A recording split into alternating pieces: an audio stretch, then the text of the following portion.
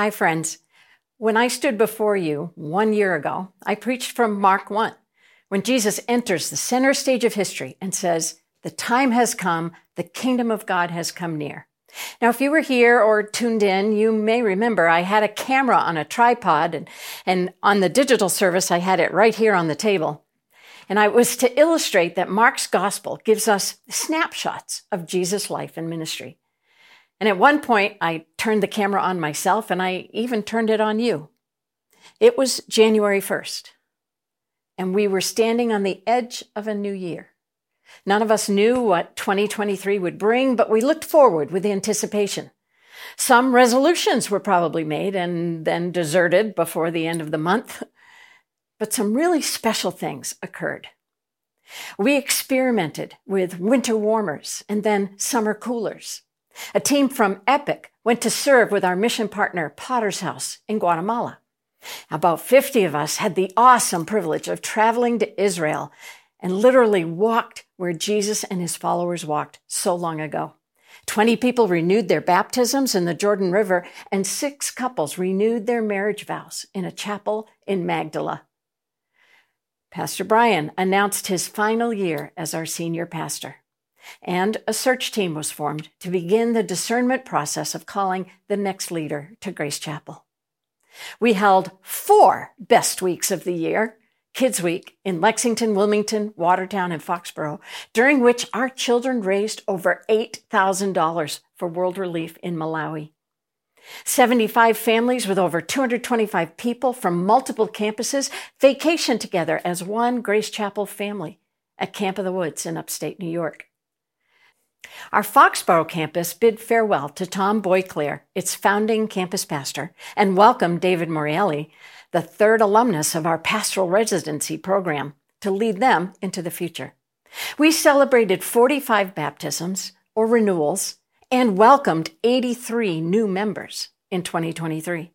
And only recently, we had a marvelous celebration of 75 years since the humble beginnings of Grace Chapel in a home-based Bible study with 5 dedicated couples. Now, those are only a few of the highlights of 2023. But what does the Lord have in store for us in 2024?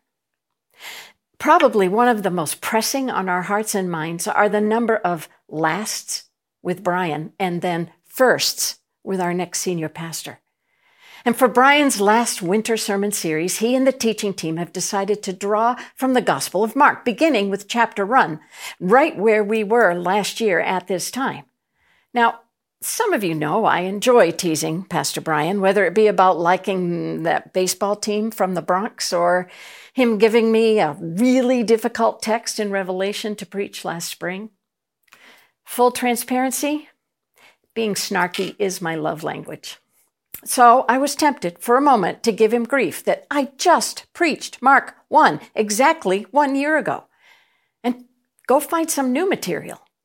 But then I thought about Mark 1:1, the beginning of the good news about Jesus the Messiah, the Son of God.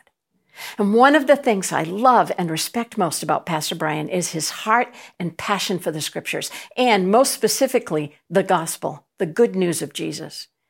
And I realized while it would be completely understandable if he built off the phrase, "the time has come," as I did, and used it to springboard into the new year, especially his last 5 to 6 months of preaching here at Grace, that was probably not why he chose Mark 1.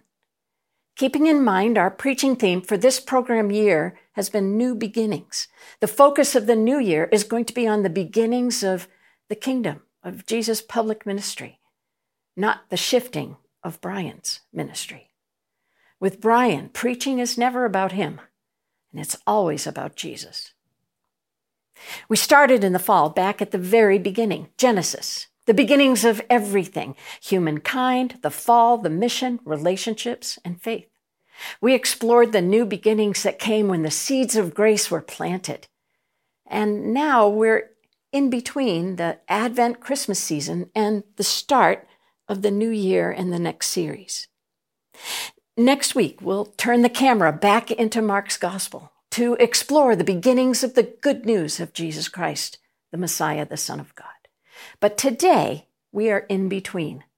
in between the year that's about to draw to a close and the new year that dawns in a little over 12 hours. In between times can be unsettling or disruptive. We can lose our footing or even see it maybe as a bridge, a time period that connects one season to the next. In a way, it's a time of waiting and a time of preparation. The people of Israel often found themselves in an in-between time. The Lord had allowed Babylon to conquer Israel and take many people away into exile as punishment for their sins as a nation. At the time of Isaiah the prophet, they had just been released from their captivity and were finally being allowed to return to their homeland to begin the work of rebuilding. Isaiah wrote words of encouragement, comfort, and instruction to a people who were starting over. And by the miracle that is the Scripture, they are also God's words to anyone waiting in an in-between time, like the moment between the end of one year and the beginning of another. So listen to these words from Isaiah 61, verses 1 through 4. I want you to notice the frequent use of parallel statements. It's a common writing technique of Hebrew writers to indicate emphasis on important ideas. Isaiah writes, "The Spirit of the Sovereign Lord is on me, because the Lord has anointed me to proclaim good news to the poor. He has sent me to bind up the brokenhearted, to proclaim freedom for the captives and release from darkness for the prisoners, to proclaim the year of the Lord's favor and the day of vengeance of our God, to comfort all who mourn and provide for those who grieve in Zion, to bestow on them a crown of beauty instead of ashes, the oil of joy instead of mourning, and a garment of praise instead of a spirit of despair. They will be called oaks of righteousness, a planting of the Lord for the display of his splendor. They will rebuild the ancient ruins and restore the places long devastated. They will renew the ruined cities that have been devastated for generations." The Spirit of the Sovereign Lord is on me, because the Lord has anointed me to proclaim good news. What a great way to start a sermon. But do those words sound a little familiar? In Luke chapter 4, Jesus turns to these very words in the synagogue at the outset of his public ministry. Luke tells us that Jesus returned to his hometown after his baptism and the 40 days of temptation and trial in the wilderness. He went to synagogue on the Sabbath. He was called upon to read the Scriptures. So he stood up, and the scroll of the prophet Isaiah was given to him, and he unrolled the scroll and began to speak. "The Spirit of the Lord is on me, because he has anointed me to proclaim good news to the poor. He sent me to proclaim freedom for the prisoners and recovery of sight for the blind, to set the oppressed free, to proclaim the year of the Lord's favor." Luke continues, "Then Jesus rolled up the scroll, gave it back to the attendant, and sat down. The eyes of everyone in the synagogue were fastened on him, and he began by saying to them, 'Today this scripture is fulfilled in your hearing.'" Did you notice something about the text I read from Isaiah and the portion Jesus read? Jesus didn't read the whole passage. At least that's all Luke records. Remember what I said about the parallel statements. Jesus ended with the first part of verse 2, to proclaim the year of the Lord's favor. He did not read the parallel to that line, which was the day of vengeance for our God. I wonder if Jesus stopped where he did on purpose, to illustrate that sense that it's an in-between time, or what Christian scholars call the already but not yet. Isaiah spoke these words to the people of Israel hundreds of years earlier. It was his call to bring good news to the Hebrews that their years of imprisonment and exile were over. Isaiah was telling the people that they were in the already but not yet. They were freed from bondage, but not yet back home. It was the in-between time, with the time of exile behind them and a time of rebuilding in front of them. About midway through the last century, after World War II, Christian scholars began to draw a parallel between this concept of the already but not yet with two significant dates related to the war, D-Day and VE Day. In many respects, historians pointed to D-Day as the end of the war, or at least the day when victory was secured and the defeat of Hitler was seemingly inevitable. But the realities of war continued until VE Day, Victory in Europe Day, when Germany's surrender was complete. The Allies had already won the war with D-Day, but it was not yet time to celebrate until the conflict was over. So too, Jesus has already secured the victory over sin and death by his sacrifice on the cross, followed by his resurrection. But it is not yet time to let our guard down, because the evil one is still trying to thwart the efforts of Jesus and his church to keep peace, love, joy, and hope alive in the world. We live in the already and not yet of the kingdom of God, something Jesus was announcing as he concluded his reading with, "Today the scripture is fulfilled in your hearing." Jesus spoke these words to announce his anointing and his mission as the one sent by God to bring hope and freedom to men and women caught in a prison of darkness. The time of imprisonment in sin and exile from God were over. Jesus was telling the people it was time to return to God and rebuild their lives. Jesus speaks to us today through these words. We too get caught in all kinds of prisons that can leave us feeling exiled from God and from relationships in our families, our church, our work, or community. Trying to live up to unrealistic expectations placed upon us in our homes, schools, or jobs. Expectations which we place upon ourselves because we cannot let go of past failures or disappointments. The old tapes that play in our heads that remind us we need to do more, be better, succeed at all costs.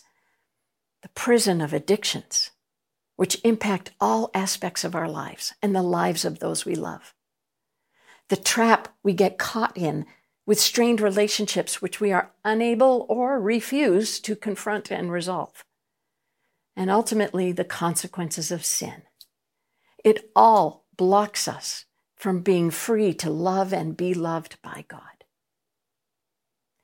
But when we open our eyes and ears to the message that the kingdom of God is already here in the person of Jesus Christ and embodied by his church, and that the Holy Spirit is available to do the work of transforming and renewing our lives, then, even though we are not yet perfect and complete, we can, out of the love and healing we've experienced, become the hands and feet of Christ, loving others as ourselves and proclaiming good news to the poor, the prisoner, and the brokenhearted. One of the most transformational ministries we offer here at Grace Chapel is Celebrate Recovery. It is in this space every Monday night and in small groups throughout the week that men and women are able to experience freedom from habits or hurts, from anxieties or pain, from old patterns or messages that cause us to feel helpless or worse, hopeless. I have some friends here with me today who are going to share their testimonies to the transformational work God has done in their lives.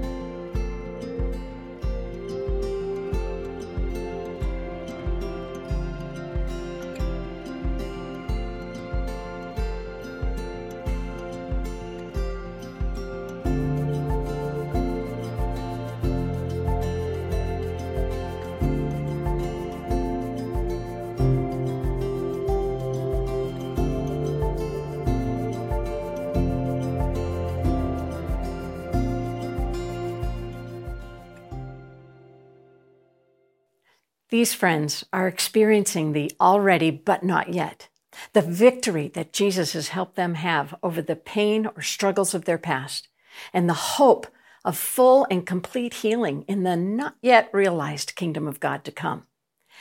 And so have I. I decided to write out my own cardboard testimony to share with you.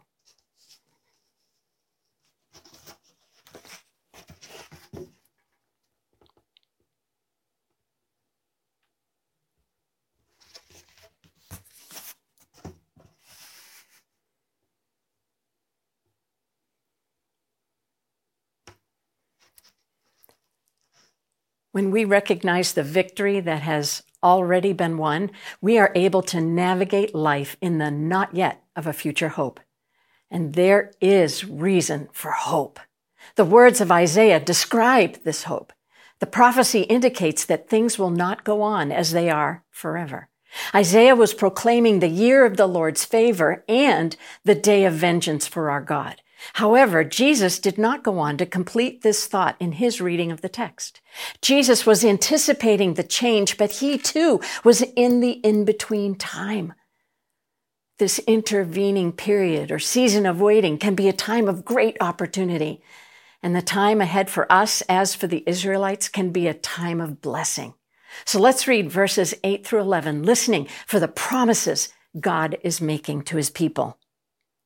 For I, the Lord, love justice. I hate robbery and wrongdoing. In my faithfulness, I will reward my people and make an everlasting covenant with them. Their descendants will be known among the nations and their offspring among the peoples. All who see them will acknowledge that they are a people the Lord has blessed. I delight greatly in the Lord. My soul rejoices in my God, for he has clothed me with garments of salvation and arrayed me in a robe of his righteousness. As a bridegroom adorns his head like a priest, and as a bride adorns herself with her jewels. For as the soil makes the sprout come up and a garden causes seeds to grow, so the sovereign Lord will make righteousness and praise spring up before all nations. Speaking through the prophet, God says, I will reward my people. I will make an everlasting covenant. Their descendants will be known among the nations. Those who see them will acknowledge that they are blessed of the Lord. And lastly, the sovereign Lord will make righteousness and praise spring up before all nations. How we wish that could be true today. But we are in the in-between time, between the already and not yet. We wait with anticipation, which is why we take the time to celebrate Advent every year. If we just jumped to Christmas and the old familiar carols as soon as Thanksgiving was over, we would miss the profound power of waiting. We need to take intentional time to remind ourselves that Christmas is about so much more than shopping and decorations, pageants and concerts. It's also why we have a season of Lent, to set aside moments in our days to reflect on Jesus' journey to Jerusalem and the cross. It is why we encourage you not to leap from Palm Sunday to Easter without experiencing the poignancy of Holy Week and the darkness and despair of Good Friday. It is the waiting in the in-between time that makes the resolution all the sweeter. I was listening to a friend at a training event a few years ago, and he was reflecting on his childhood memories of Christmas. He shared his times of waiting for Christmas were spent color-coding the Sears catalog, or wish book, as it came to be called. Then every year, Christmas morning would come, and he and his brothers would be waiting anxiously at the top of the stairs for the word to come down from their parents. Can't you just hear them calling up the stairs? Wait! Just wait! Wait! And every year they would run down the stairs and tear open their packages, thrilled by what they received. And every year, no matter how many presents they received, they would leave the tree with an empty feeling from the disappointment at what was not under the tree, because they believed the lie that their lives would be complete if they got everything they wanted on their Christmas lists. Yet he also remembered the ways his parents welcomed their presents with warmth and contentment. They would always say to the boys, "Oh, we don't need anything. Whatever you want to give us will be fine." My friend realized, thinking back years later, that his parents were telling the truth. They did not need anything. They were filled with something far greater than any present. They were never disappointed because their relationship with Jesus Christ filled the deepest needs in their souls. In his words, they had embraced the gift of the baby whose day we were celebrating. And so any present the boys gave them was essentially frosting on the Christmas cookie. His parents didn't need anything because they already had everything. So we return to the prophet to hear the words proclaimed again and again, to pull us away from the lies that would disappoint us. This proclamation is one of comfort, provision, the exchange of a crown of beauty and oil of gladness for the clothing and ashes of mourning, a garment of praise instead of the faint, dim, dull spirit in which we find ourselves. Brothers and sisters, we can be freed from the prisons of our lives. My CR friends have taught me so much about courage and transparency, about facing the past and moving forward into the future God has for us. Our eyes can be opened so we can maneuver our way out of the darkness of sin, which holds us captive, and into the light of Christ and his love. This is good news, and our joy should be overflowing in ways that spill out into the streets. So why isn't it? Why is it that the hope, joy, and love we experience here seem to be one of the best kept secrets in Metro Boston? Is it because we are staunch, independent, crusty New Englanders in the frozen Northeast? Well, maybe. But I think it's also because we've forgotten what it's like to be a child on Christmas morning. We are worn down by the things of life that scream and clatter for our time and attention. We are worn down believing the lie that life is all about self-reliance and what we do to earn God's grace, when it's really all about relying on Jesus and what he did on our behalf that makes his grace even possible. We are worn down with the responsibilities of adulting and have lost the wonder and joy and excitement that comes when we realize that as followers of Christ, we are between the already and not yet. Jesus has secured our victory. No matter what else comes while we wait for the not yet, Jesus has already won. So let's take a few moments as we bid farewell to 2023 and prepare to welcome in 2024, to slow down and listen for God's voice. What might you write on your cardboard testimony about which you have reason to celebrate? Or where would you like to experience the transforming work of God in your life? Maybe even take a piece of paper or cardboard and write it out, and then share it with someone you trust. Or if you dare, post it on social media or your campus Facebook page. It can serve both as an encouragement for others and a point of accountability for you. And as you stand in line at the returns counter or in the grocery store picking up snacks for tonight, listen to the words of the carols being piped into the stores. Hear them with new ears. Embarrass your friends or children or parents by humming or singing along. Remember, Isaiah said the faint spirit within us has been replaced with a vigorous bursting forth of joyful praise. Buddy the Elf said it best. The best way to spread Christmas cheer is singing loud for all to hear. Praising God is the best way to overcome that which has held us captive. It is why CR is called Celebrate Recovery. Last year, I ended the sermon with the short poem by a former dean of the chapel at Boston University, Howard Thurman, called The Work of Christmas Begins. This was our Christmas Eve benediction for every Christmas Eve service at the church we served in Texas. And so I want to share it with you again this year, as it speaks to what we are called to do as people of the already, but not yet.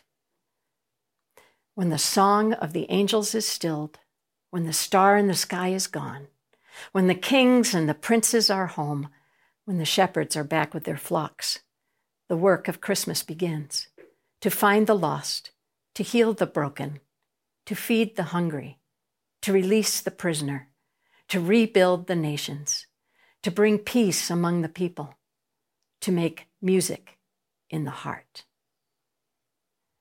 The Spirit of the Sovereign Lord is on me because God has anointed me to bring good news to the poor and to proclaim the year of the Lord's favor. God has anointed me to bring good news. If you are also a follower of Jesus, then God has anointed you to bring good news. Can you feel the excitement is building? It is the Spirit of God at work within you and within me and within His church. It just might be the beginnings of revival. So let's eagerly welcome 2024, and may Jesus and Jesus alone get the glory, because it is all about Him. Amen.